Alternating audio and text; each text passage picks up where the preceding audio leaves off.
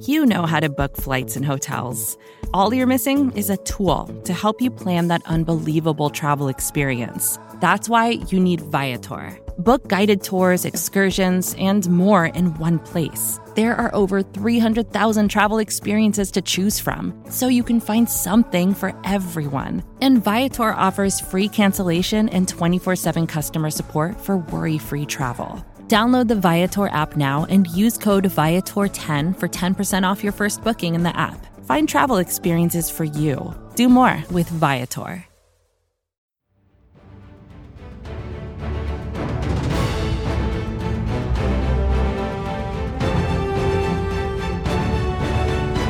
The Eagles are at the podium, and we have it covered here for you thanks to the fine folk at SB Nation and Bleeding Green Nation. I am your host, Michael Kist, and today on At the Podium, we have some good news and some bad news. The good news is that you're going to hear from Doug Pederson, who has returned to duty to the Eagles after coming back from COVID. Doug was thankfully asymptomatic throughout the course of it and is feeling good and ready to get back into action. He spoke with the media via Zoom, and you'll hear that later on in the show. But as I said, this is good news and bad news. The actually tragic news is that offensive line coaching legend Howard Mudd has passed away at the age of 78 after a 2-week battle following a motorcycle accident. Mudd was talked out of retirement to coach the Eagles line from 2011 to 2012. I had a chance to tap into his knowledge during my time with the Scouting Academy, and I'm thankful that I had that opportunity because Mudd, he's a true innovator, one of the best to ever do it. And whenever he spoke, I was furiously taking notes, and I appreciate the way that he molded how I observe and appreciate trench play. So just a truly brilliant guy. And this is a sad day for a lot of people around the league that have had their lives touched and impacted by Mudd. What we're going to do is we're going to play a quick snippet from Colts coach Frank Reich. You may know him. He had a good story to tell about Mudd when he talked with reporters earlier on Wednesday. So let's kick it to that, and then we'll get to Doug Pederson getting himself back in the mix. That's coming up right now. So, and I'm glad you asked the question, Phil. I'll keep it relatively brief, although that could be hard. But yeah, I got so much love and respect for Howard. You know, I got my coaching break here with the Colts. The one quick story that comes to mind is, you know, here I was the offensive quality control, and then I was the quarterback coach. And so I'd have to, you know, working with Peyton, I had to go into Howard's office all the time to talk about the run game and things relevant to the quarterback. And I remember going in his office one time, and he had pushed me around one too many times verbally. And, and I just finally lashed back out on him. And it was a good lashing for me, and you guys know me, so you can imagine that for me to get this worked up and to strike back verbally was a rare instance. And I let him have it. And after I was finished, he just started laughing. He said, "Oh, I love that. That's what I love to see." You know, I mean, he was just an old ball coach, and our thoughts and prayers are with him and Shirley, and just have a lot of love and respect for Howard Mudd. All right, Coach, welcome. Let's get started. Go ahead, Dave Zingaro. Hey, Doug, welcome back. Glad you're feeling well. Yeah, thanks. You were getting close to padded practices. You had mentioned a while back that you wanted to have some scrimmages during training camp to make up for the lack of preseason games. Have you decided how many you want to have and how you're going to format them? Yeah, I've had obviously a chance to kind of go through the whole schedule. The padded portion, which starts next Monday, and obviously looking forward to that. And you know, as you guys know, I typically have 2 days where it's more of a controlled live sort of practice, tackle to the ground, and I'm gonna stick to that schedule. I'm gonna stick to 2 days of having situational scrimmage type practices. I feel like it's a great way to get our guys prepared to game situations, game action. So I'm gonna do 2 of those days. Okay, we'll go to Ed Kratz and then Howard Eskin. Hey, Doug, I'm glad you're feeling better. What were these last 10 days like for you? I mean, how challenging, how nerve-wracking? I mean, what were your emotions like these last 10 days? Well, I obviously didn't want to miss any time if I didn't have to, but I stayed engaged virtually with the team. I was able to watch the practices, and stay up on everything that we did and still run the team from my home. And, I think that's something that the off season taught us and taught me how to do that virtually. And but at the same time, I was chomping. I was ready to get back here and be out on the grass with the players. Okay, Howard, and then Les Bowen. Doug, obviously with the no OTAs, you were out for a while. Last grass time. How do you catch up, both you as the head coach and as the team? How do I catch up? Yeah, well, you've missed by missing a lot of the OTAs. We haven't had, Howard, we haven't had OTAs yet. It's been acclimation. It's been classroom. It's been walkthroughs. We haven't done our OTA. Today actually began kind of the phase 2 with everybody. So we really haven't had an OTA practice yet. That's my point. The season's about 31 days away. And normally you have a lot more installed, a lot more things done. The rookies, how do you catch up? And you as a head coach catch up, even though you said you were watching the practices? Well, the thing that for you to understand where we've been for the last 2 weeks, we've put in our entire offense and defense. It's already installed. We're working through situational football now. We're working through all the different scenarios, even though we're doing walkthroughs and we're doing classroom. And so we've had time with these players, even on the grass. We've had time with our rookies, this past week. And so we're really not playing catch up. The only thing we've missed really is probably just the live practices that we would have had, under a normal situation. So, tomorrow, I think, would have been our first preseason game. So, we've got everything that we need in, if we were to play a game tomorrow. So, we're not really playing catch up. We're just enhancing what we have, moving forward. Okay. Thanks, Doug. Go ahead, Les, and then you look like Castaway, by the way. I don't know if you can tell, but I'm letting my hair grow out too, just like Howard. Hi, Doug. Hi, Les. You've got, like Howard said, a little more than a month for the season to start. What do you need to know the most right now? What do you need to find out more than anything else as you're moving into real practices? Well, I think there's a couple things that we need to know. I think the first one is obviously the guys that we have in the starter roles, starter positions, making sure that they're, in the right frame of mind, their bodies are conditioned. Those are things that we got to know in the next few weeks leading up to that first game. I think the second thing is obviously, the new additions to the team, the free agents, the draft picks, the undrafted guys. Those are the guys that we got to have, our answers on as coaches. So, as we continue, throughout the process and we begin to put pads on next week, those are some of the answers that we're going to get, leading up to that first regular season week. With threats to our nation waiting around every corner, adaptability is more important than ever. When conditions change without notice, quick strategic thinking is crucial. And with obstacles consistently impending, determination is essential in overcoming them. It's this willingness, decisiveness, and resilience that sets Marines apart. With our fighting spirit, we don't just fight battles, we win them. Marines are the constant our nation counts on to fight the unknown. And through adaptable problem solving, we do just that. Learn more at Marines.com. Zach and then Jeff. Hey, Doug, what happened with Jatavis Brown? And he was the only veteran you added among the linebackers this offseason. What do you think of that group a month away from the season? Yeah, I think I think highly of our linebackers. I'm really excited for this group. It's a young group, and it's a very energetic group.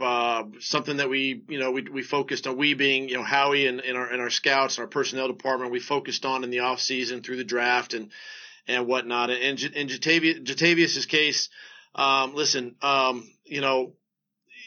everybody goes through different things in life, and there's times when you just come to a point where maybe you just don't have the passion, the drive, and it's unfortunate because he's a great kid. He and I had a great conversation last week, and I understood where he was coming from, and when your heart's not in something, and you don't want to do the team, you don't want to do yourself, you don't want to do your teammates a disservice, and so I respect that of him and have a lot of respect for that decision. That's a tough decision for a player to come to, and to be able to step away from a game that that he loves, obviously. And I have a lot of respect for Jatavis, and I wish him all the success and all the best moving forward.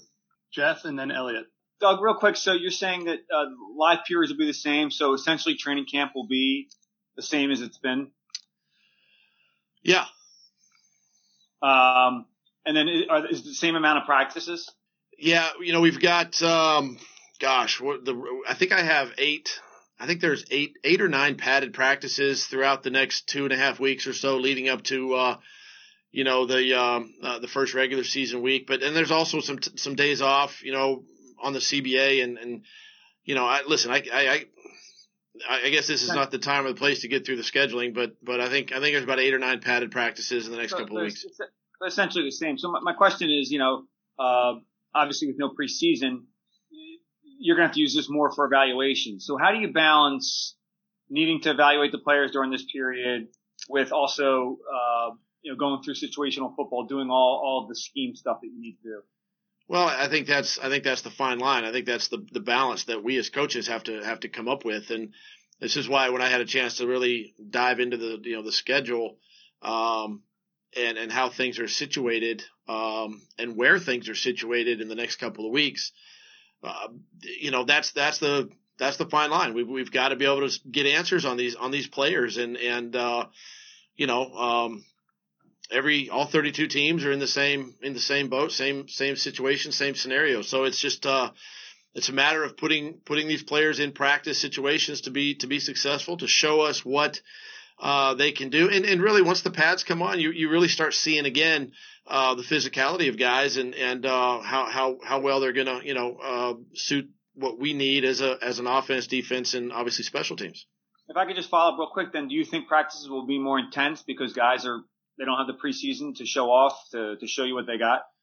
I don't know if they'll be any more intense than what they are. Training camp practices are grueling anyway. The one thing that you don't have with, when you're not playing games, you actually don't have as many days off where guys have days off. They have a game where, the starters play a series or two in the first couple of games and they have the next day off and we go back to work. So, it's a little more of a fluid schedule, I would say, for the next couple of weeks. So we're going to have a lot of good answers because of the amount of days that we've got stacked back to back or end to end, coming up.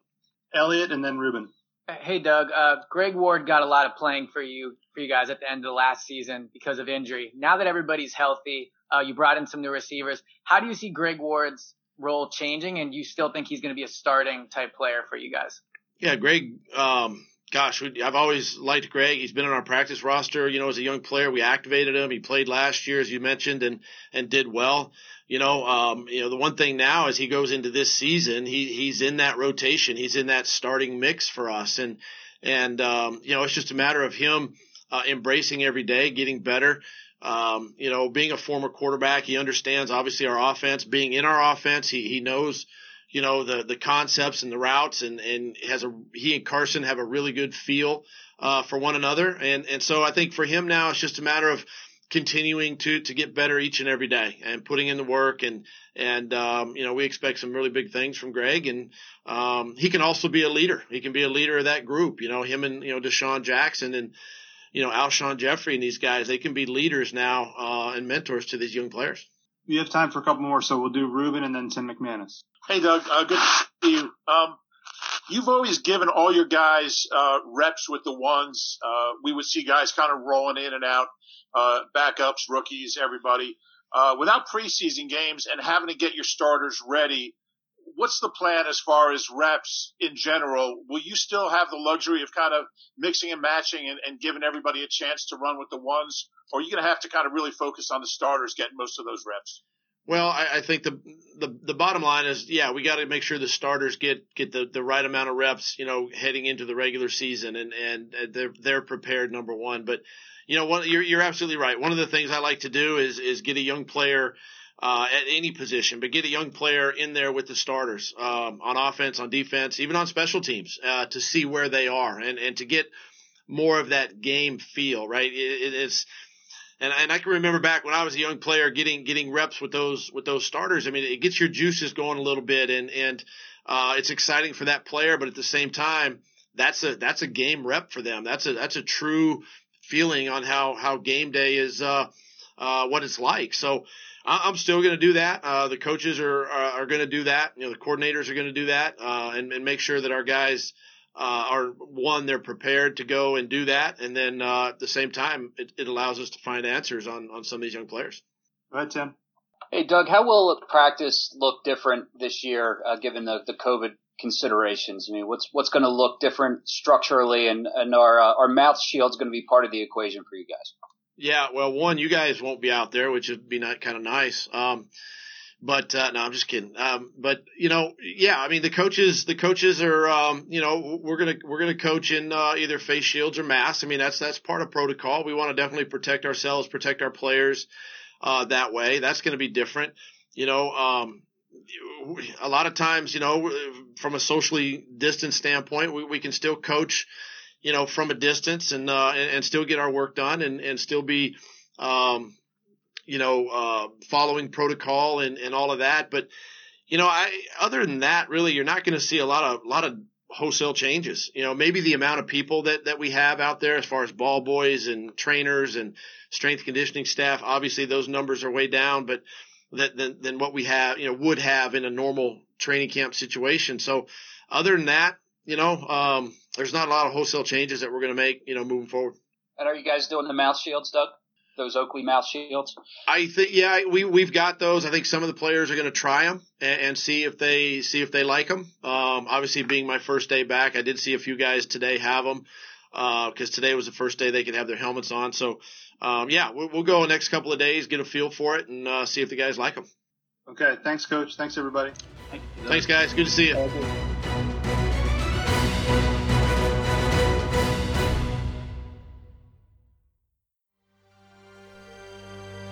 BGN.